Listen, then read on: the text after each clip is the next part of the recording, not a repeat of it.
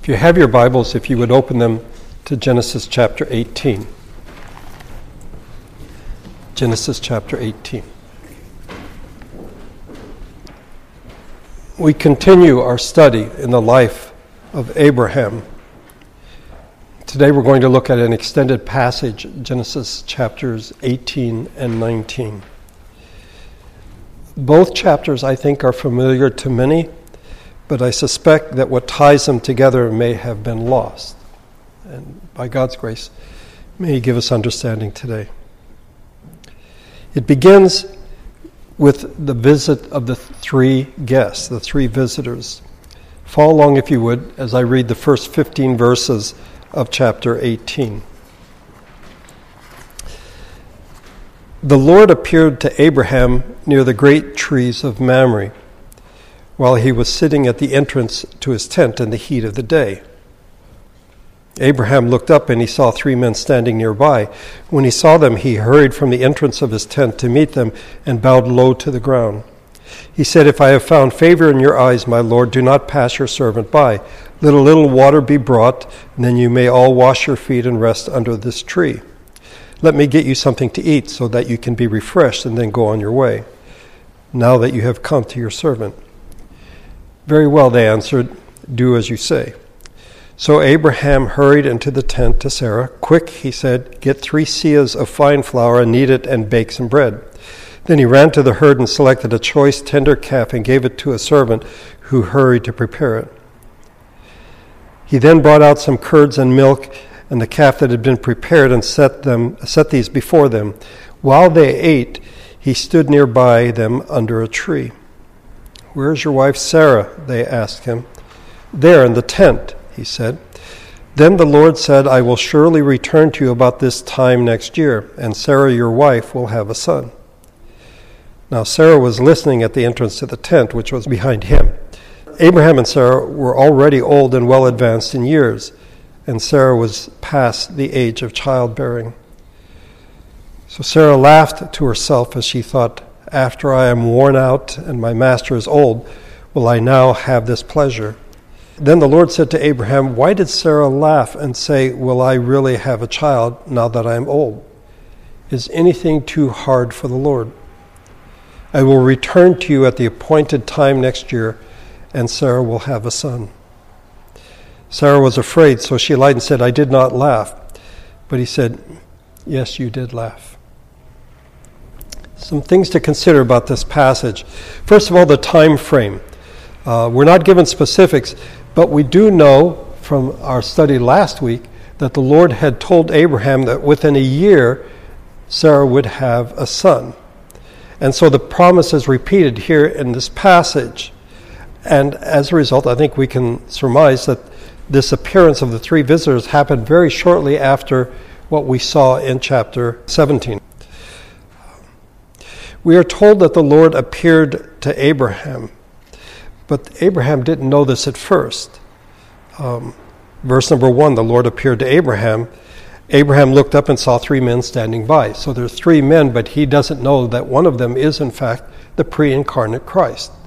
It's Jesus in the flesh before he was born of Mary. He will become aware as the day wears on who the visitors are. But at the beginning, he doesn't know. And yet he shows them great hospitality. Hospitality when it is quite inconvenient. You'll notice that it says that it is at the heat of the day. Well, that's when everyone's supposed to be taking a rest, a siesta, resting until the heat of the day passes by, and then you can once again be productive. This is not a time for visitors or guests to show up. It's a time to rest and to cool off. But Abraham runs to them. He hurries to show them hospitality. He provides water so they can wash their feet. They wear sandals so they can take off their sandals and wash their feet, and then he will provide food. The hospitality includes the water for their feet, resting under the tree, and then food for their refreshment. All so that they might be refreshed and continue on their journey wherever it is that they are going. And the visitors say, "Okay, whatever you want to do, go ahead and do it." He tells Sarah to prepare 3 seahs of flour. A seah is 7 quarts, about 7 quarts. So that's 21. That's a lot of flour for bread. And then he selects a choice, tender calf. Tells his servant to prepare it. He brings curds, which is the first stage in making cheese, so it's not quite yet cheese, and milk. And as they eat, Abraham stands. He doesn't join in the meal. This is not for him, this is for them. So he's standing off to the side under the tree as these 3 guests are eating. And at this point, Sarah becomes the topic of conversation. They want to know, where is Sarah? He's like, she's in the tent. And then the Lord said, and now we know that one of these 3 men is in fact the Lord. The Lord says, I will surely return to you about this time next year, and Sarah, your wife, will have a son. The promise is repeated. In chapter 17, by this time next year, and then in chapter 18, about this time next year. And it is the Lord. It's the Lord who is speaking. He had spoken in chapter 17, and now he speaks again in chapter 18. But Sarah laughs. Unless we think harshly of her, if you remember in chapter 17, Abraham laughed. So this isn't, I think people remember that Sarah laughed and they forget that Abraham did. But it's just too overwhelming. It's too impossible. She's like, I'm old, he's old. How am I going to have a son? I am past the age of childbearing. The Lord knew that she laughed. She said, no, I didn't. Yeah, you did. Verse number 14. If you had your own Bible or if you want to take notes, this is the key to these 2 chapters. Verse number 14 is, in my opinion, everything revolves around this verse. Is anything too hard for the Lord? One writer put it this way, we must say it is the fundamental question every human person must answer, and how it is answered determines everything else. How we answer this question will determine how we see everything. In Job 42, when Job recognizes how wrong he was, after God has spoken, I know that you can do all things. No plan of yours can be thwarted. In Jeremiah 32, Jeremiah affirms this truth. Ah, sovereign Lord, you have made the heavens and the earth by your great power and outstretched arm. Nothing is too hard for you. And then later on in the same chapter, the Lord says to Jeremiah, I am the Lord, the God of all mankind. Is anything too hard for me? So I said, how you answer this determines everything. If you say yes, there are things that are too hard for God. There are things that are impossible for God. Then the God that you say is God is in fact not God. You're basically saying God does not have the radical freedom which is his. You hold on to the notion that the universe is all that there is and God is within that universe, and there are some things he simply cannot do. But if you say nothing is too hard for the Lord, then you accept that God is free. God has freedom. And that ourselves, the world, everything are entrusted to him and no one else. Nothing is too hard for him.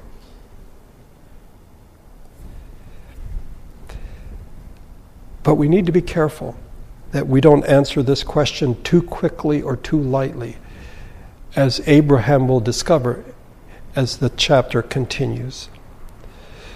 Let's begin reading again in verse number 16. When the men got up to leave, they looked down toward Sodom, and Abraham walked along with them to see them on their way. Then the Lord said, Shall I hide from Abraham what I am about to do? Abraham will surely become a great and powerful nation, and all nations on earth will be blessed through him. For I have chosen him so that he will direct his children and his household after him to keep the way of the Lord by doing what is right and just, so that the Lord will bring about for Abraham what he has promised him. Then the Lord said, the outcry against Sodom and Gomorrah is so great and their sin so grievous that I will go down and see if what they have done is as bad as the outcry that has reached me. If not, I will know.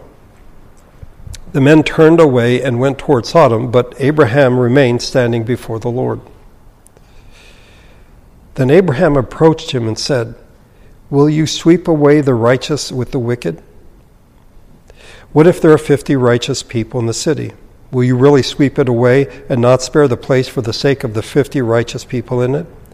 Far be it from you to do such a thing, to kill the righteous with the wicked, treating the righteous and the wicked alike. Far be it from you.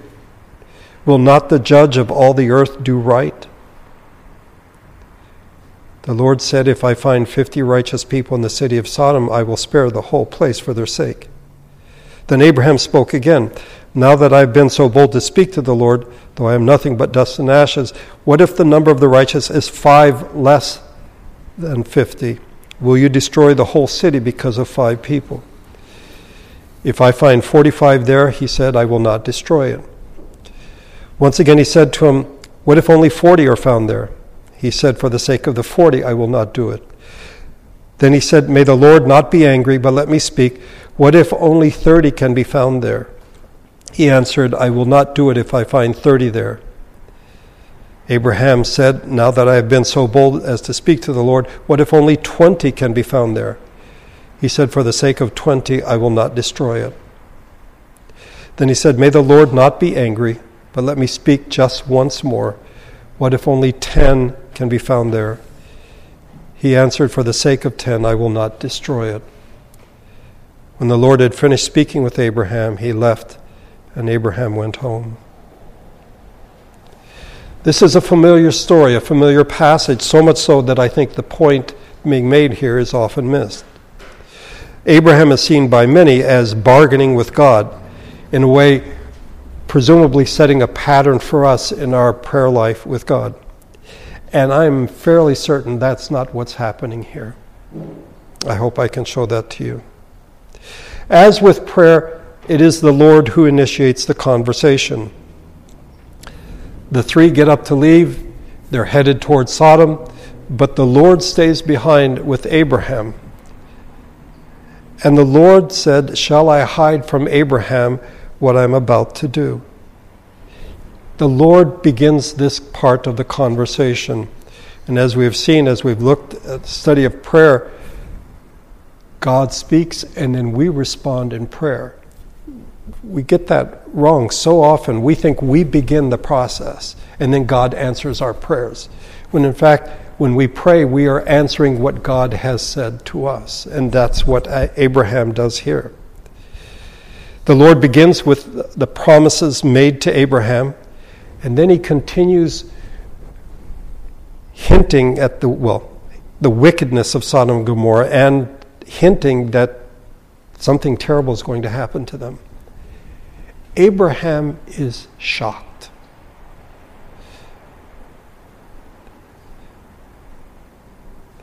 Although he knows what's going on in Sodom and Gomorrah, the 2 visitors that go down there are going to find out what it's like. He cannot believe that the God he has worshipped will in fact destroy Sodom. Yes, their sin is grievous. We're told this, by the way, all the way back in chapter 13. Do you remember when the 4 kings came down and they took all the people of Sodom captive? In chapter 13, verse 13, now the men of Sodom were wicked and were sinning greatly against the Lord. This is not a secret. Everyone knows that this is happening. But what is hinted at is too much for Abraham. See, Abraham has connections with Sodom, and it's not just his nephew. I think most people are like, yeah, he's really worried about Lot, his nephew, who chose to live in that area, and his family. But again, in chapter 14, Abraham with 318 men that belonged to his household, they go after the 4 kings and catch them in the northern part of Israel near Damascus, and they rescue all the people of Sodom, and then they bring them back. That's over 200 miles. But can't you imagine that in that process, Abraham got to know some of these people? These are not strangers. It's like, oh boy, those people in Sodom, they're so wicked. Okay, they may be. But Abraham had gotten to know some of these people. Yes, he wants his nephew and his family to be spared. But there are other people he probably knows by name.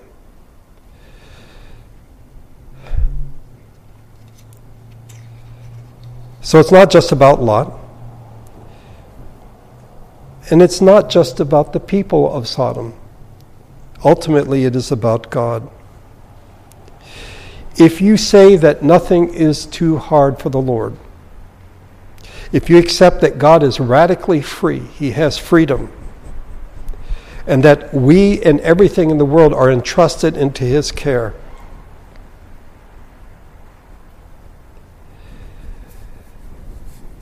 then there may be times when God does things that are unrecognizable to us and that are shocking to us, as happened in this conversation. Will you destroy the righteous with the wicked? Far be it from you to do such a thing. The question boils down to this: who are you? You called me, and I left the known for the unknown. You made wonderful promises to me. You entered into covenant with me. You changed my name from Abram to Abraham. I don't recognize you now. You seem to be a monster to me. You will sweep away the righteous with the wicked? Far be it from you to do such a thing. It's repeated, far be it from you. And then he asks the question, will not the judge of all the earth do right? Simply put, Abraham is saying to God, you can't do this. It's like, wait a minute. Is there anything too hard for the Lord? No. God has freedom. Abraham's like, yeah, but not that much freedom. You should not do this. You cannot do this. But Abraham doesn't leave it at that. He then begins a series of questions. What if there are 50 righteous people? Did he really think there were 50 righteous people in Sodom? I don't know. He knew the people of Sodom. On that 200-mile trek back to Sodom from northern Israel, as he mingled with the people, did he think there were 50 righteous people? It is, in fact, the starting point in trying to get an answer to the question to God, who are you? Are you a monster? Will you kill good people with wicked people? And yet there is humility. In verse 27, now that I have been so bold as to speak to the Lord, though I am nothing but dust and ashes. What if the number of the righteous is 5 less 50? That's 45. And then it goes down to 40. May the Lord not be angry. It goes down to 30. Again, now that I've been so bold as to speak to the Lord, what if there are 20? And then finally in verse 32, may the Lord not be angry. Let me speak just once more. What if only 10 can be found? One writer put it this way, the step-by-step descent in 5s and 10s is a terrified progress of one who feared lest every step forward should prove his last. He was afraid, but he wanted God to be God. I have followed you, I have listened to you, you have blessed me, you have made wonderful promises, but at this point in time, I don't recognize who you are.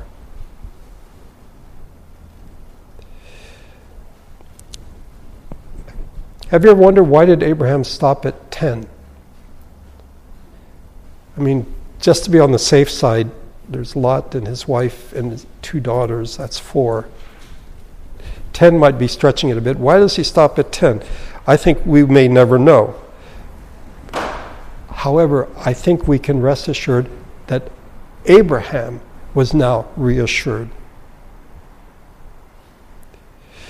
Each response to his questions, for the 50, for the 45, the 40, for the sake of the 40, I will not do it. I will not do it if I find 30 there. The image of God is changing in Abraham's eyes. It's not a monster that he's talking to, but now someone who is familiar to him, the God of the covenant, and yet in some ways still incomprehensible.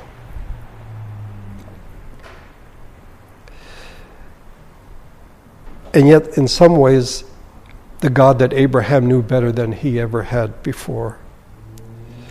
A similar God, and yet someone that he scarcely knew. He came to realize that God is a righteous God whose ways are beyond finding out. And Abraham was satisfied. That's why he stopped at 10, I think. Abraham was satisfied. In the words of one writer, whether Sodom was consumed or not, the universe was on solid footing. The storm might be terrible and its havoc beyond belief, yet all was well.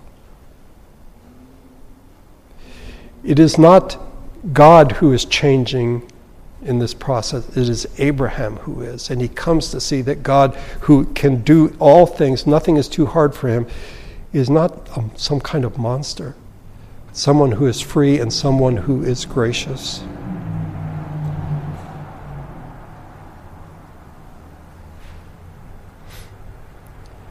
It's hard to imagine how Abraham's knees did not tremble in the midst of this conversation. And yet at the end, he is reassured that God is God. And in verse 33, when the Lord had finished speaking with Abraham, he left, and Abraham returned home. Abraham now sees God in a new light. After going through a period of darkness in this conversation, he now comes in some way to see the truth of who God is.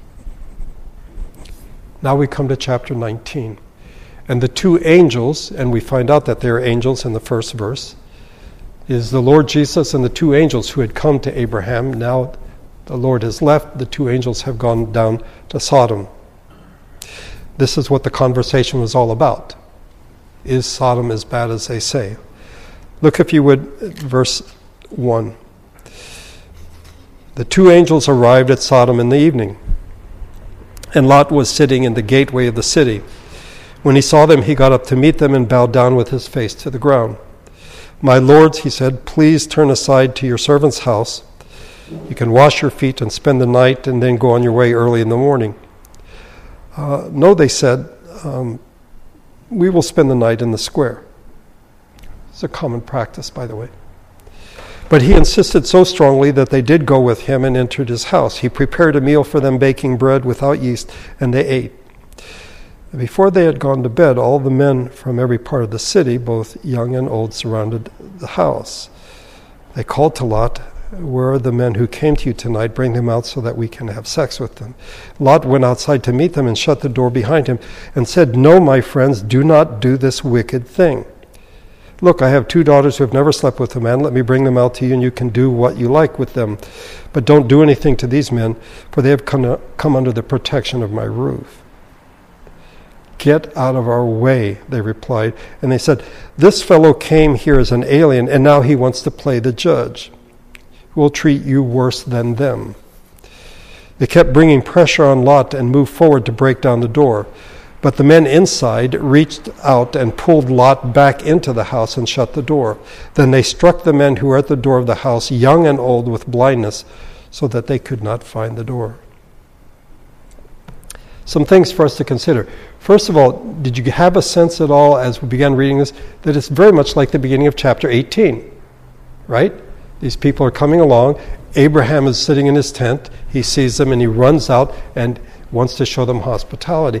These two men come to Sodom, and Lot is at the gate and he sees them and he hurries out and he wants to show them hospitality. And he insisted so strongly, they were just going to stay in the town square, which was a common practice for travelers back then, but he insisted that they come to his house, spend the night there, we'll feed you, and then you can leave early in the morning.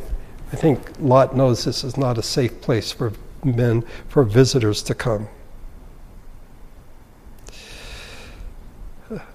The men of Sodom, on the other hand, do not show hospitality, but rather sought to abuse the visitors. they come to Lot and they want these two men. And their wickedness is evident in what they want to do. Some people have argued, and more as we in the current time, that we have misjudged the men of Sodom, that they weren't in fact homosexual, they were not these men who wanted to do terrible things to these people, that they were guilty of other things. And indeed, when you read the prophets, in Isaiah, the issue is injustice. In Jeremiah 23, the issue is a variety of irresponsible acts. And among the prophets of Jerusalem, I have seen something horrible. They commit adultery and live a lie. They strengthen the hands of evildoers so that no one turns from his wickedness. They are all like Sodom to me. The people of Jerusalem are like Gomorrah. And then in Ezekiel, which we studied fairly recently, chapter 16. Now this was a sin of your sister Sodom. She and her daughters were arrogant, overfed, and unconcerned. They did not help the poor and needy. So people would say, don't make too big a deal of this. This isn't about them being homosexual or wanting to have relations with these two men, to abuse them. They were guilty of a lot of things. Okay, let's be clear about that. Because, by the way, the next verse in Ezekiel, they were haughty and did detestable things before me. Therefore I did away with them, as you have seen. Yeah. So God's got a pretty clear picture of what's going on there. The contrast between Abraham and the men of Sodom, it's just so plain here. That Abraham wants to show hospitality. The men of Sodom want to abuse the visitors that have come to their city.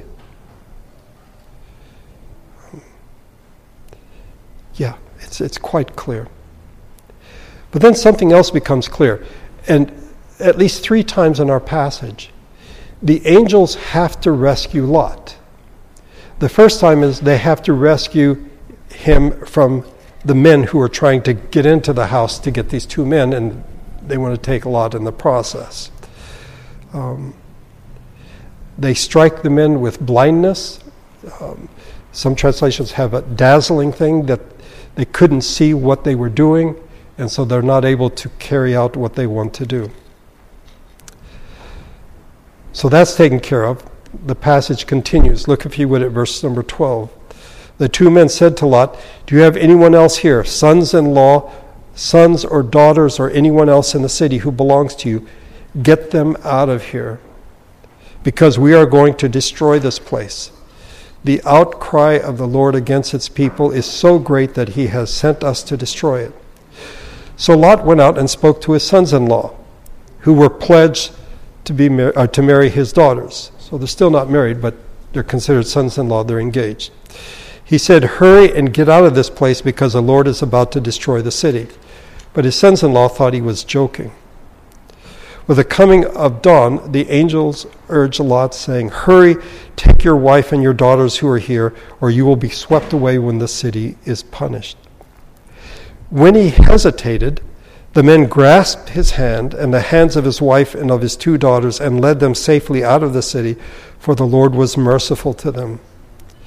As soon as they had brought them out, one of them said, "Flee for your lives, don't look back, and don't stop anywhere in the plain. Flee to the mountains, or you will be swept away." But Lot said to them, "No, my lords, please. Your servant has found favor in your eyes, and you have shown great kindness to me in sparing my life, but I can't flee to the mountains. The disaster will overtake me, and I'll die. Look, here's a town near enough to run to, and it is small.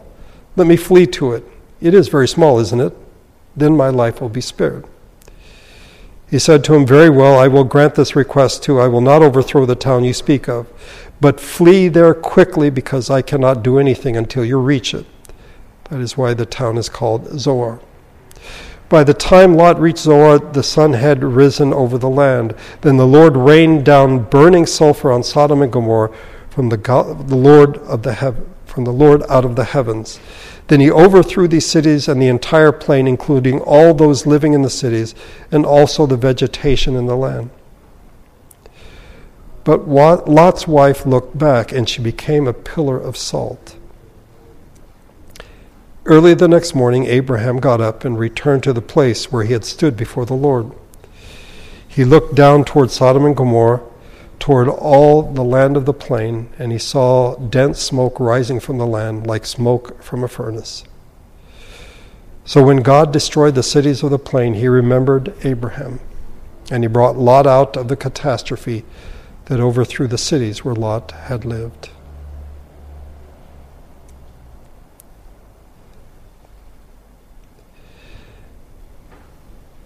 The idea of the family is very strong in God's eyes. The idea of familial solidarity.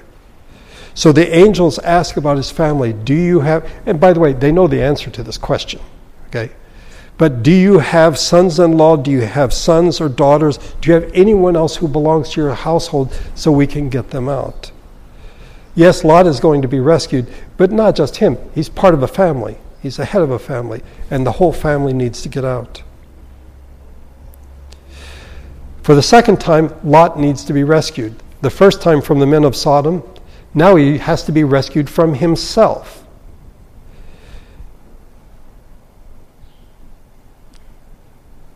He hesitated. When he hesitated, they grab his hand, that of his wife, his two daughters, and lead them out of the city. The angels are like, listen, if you don't leave, you will be swept away. It's very much like the language that we found in the conversation between the Lord and Abraham. Will you sweep away the righteous with the wicked? Lot had to be rescued from himself. And then there's the famous story, though it's very brief here, of Lot's wife. I think the story of Lot's wife is very much like the prodigal son, in that when the young son gets his inheritance and he goes and he spends it wastefully, a whole sort of backstory has been created that's not in Scripture. In the same way, we're not told very much, simply that the angel said, don't look back. She looked back and turned into a pillar of salt.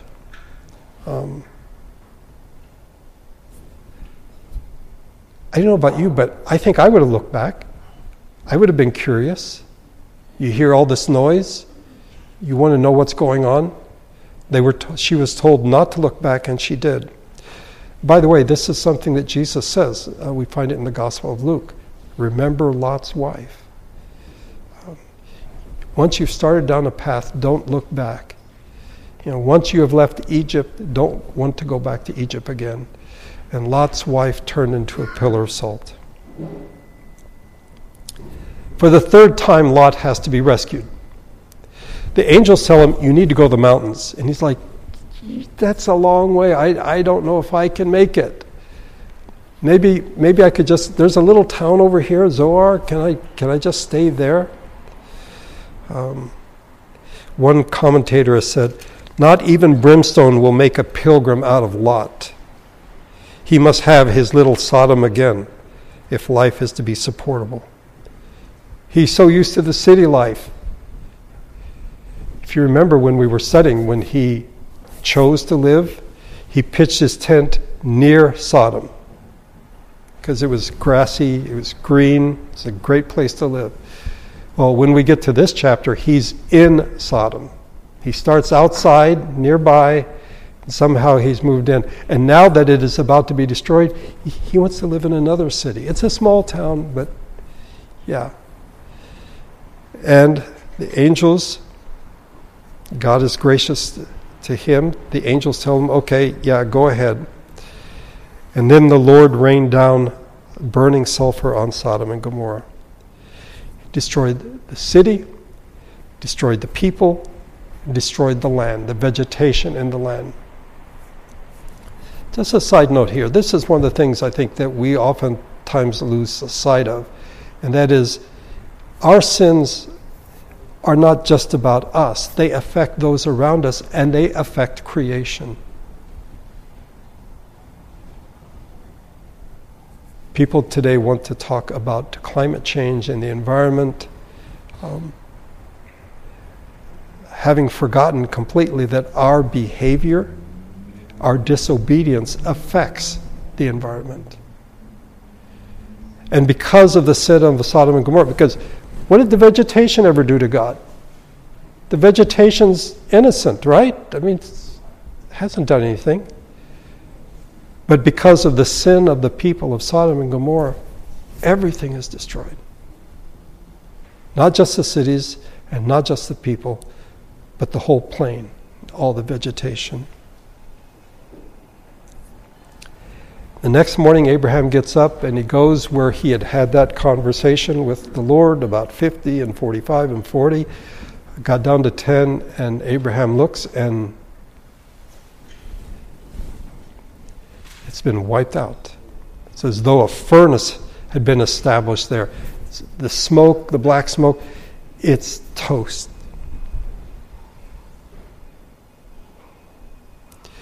Apparently there hadn't been 10 righteous people in Sodom.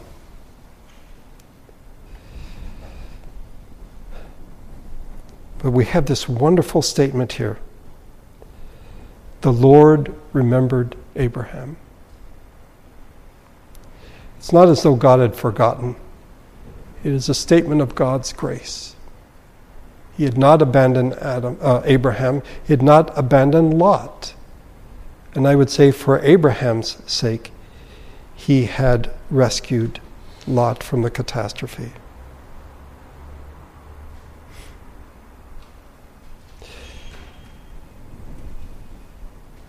If somehow the conversation between the Lord and Abraham had not taken place, if the Lord had basically said, I'm going to destroy Sodom and Gomorrah, and there hadn't been this 50, 45, 40, where Abraham came to see that God, in fact, was not a monster, I think chapter 19 would have been quite different. Abraham would have been screaming and freaking out, I can't believe he did that. He is a monster. But now he knows that God is not, that God is free to do what is right, and God had judged the people of Sodom and Gomorrah. What we find in these two chapters are two tasks. The two angels who accompanied the Lord at the beginning, and then they go down to Sodom later, they have two tasks. The first was to promise a new beginning, that Sarah is going to have a son. About this time next year, when the Lord returns, Sarah will have a son. So they are there to promise a beginning. The other task is to bring about an ending. The end of Sodom and Gomorrah. It's the beginning of a new nation. From Abraham, it will go to Isaac, and then Jacob and his 12 sons. They are there to speak of a beginning, but they're also there to bring about an ending. It is God's power to cause both, to create a new beginning out of this worn-out woman, as she put it, out of Abraham. This old man at this point is almost 100 years old. The Lord has the power to do that. He also has the power to bring about judgment. Is anything too hard for the Lord? We would be wise to consider this carefully and not just say, well, of course not. Nothing's too hard for God. Because God may do things in your life or in the life of others. You're like, where are you? Who are you? We know that God can do all things. But why aren't you doing something? We've asked, and apparently your answer has been no. Are you a monster? Do you not care? The disciples thought the same thing about Jesus when he was asleep in the boat and the storm came. Like, don't you care that we're about to drown? We need to ask ourselves quietly, carefully, is anything too hard for the Lord? If we think there are things that are too hard for the Lord, then our situation is truly precarious. We are on a razor's edge.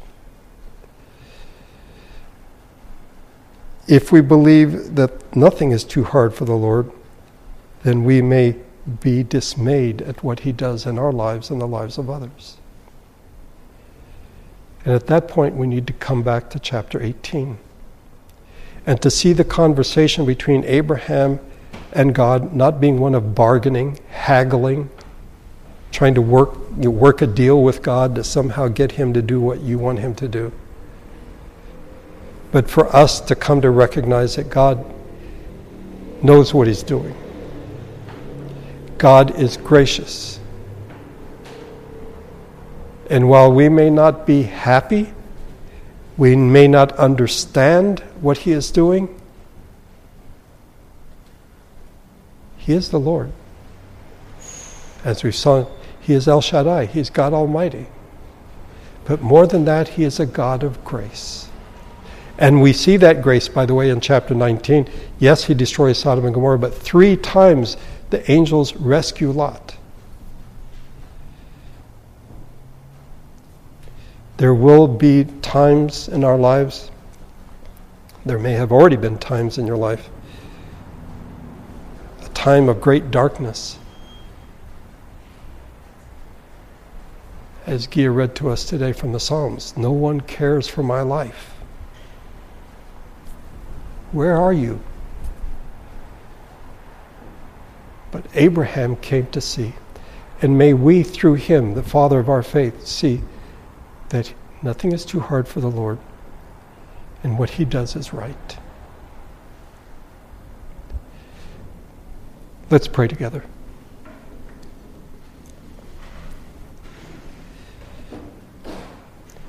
Our Father, we live thousands of years after the story of Abraham. We know how it ends.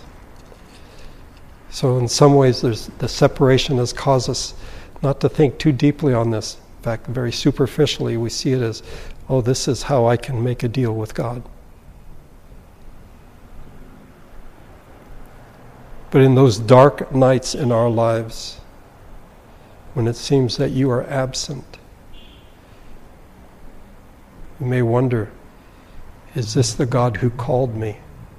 The God who made promises to me? The God who has blessed me and now has abandoned me? You have not. You've promised I will never leave you nor forsake you. But there are certainly times when we wonder. May we not be too quick to give an answer. Is anything too hard for the Lord? But may we, in humble faith, recognize that you are the Lord God Almighty.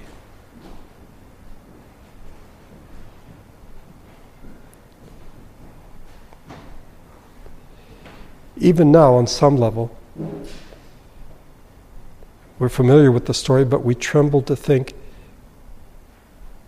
that the God who created the world destroyed entire cities because of their wickedness.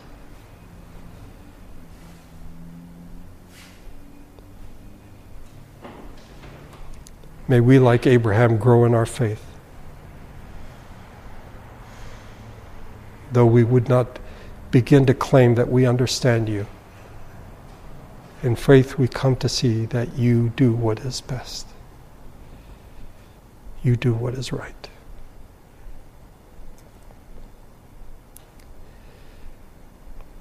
May we think on these things, meditate on these things, and come to a deeper faith by your grace. I thank you for bringing us together today.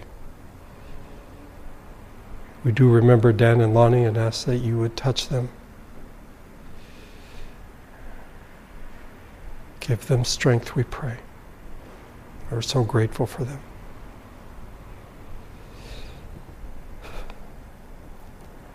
May your Spirit and your grace go with us as we leave this place. May we have a sense of your presence as we walk through the world. I pray in Jesus' name.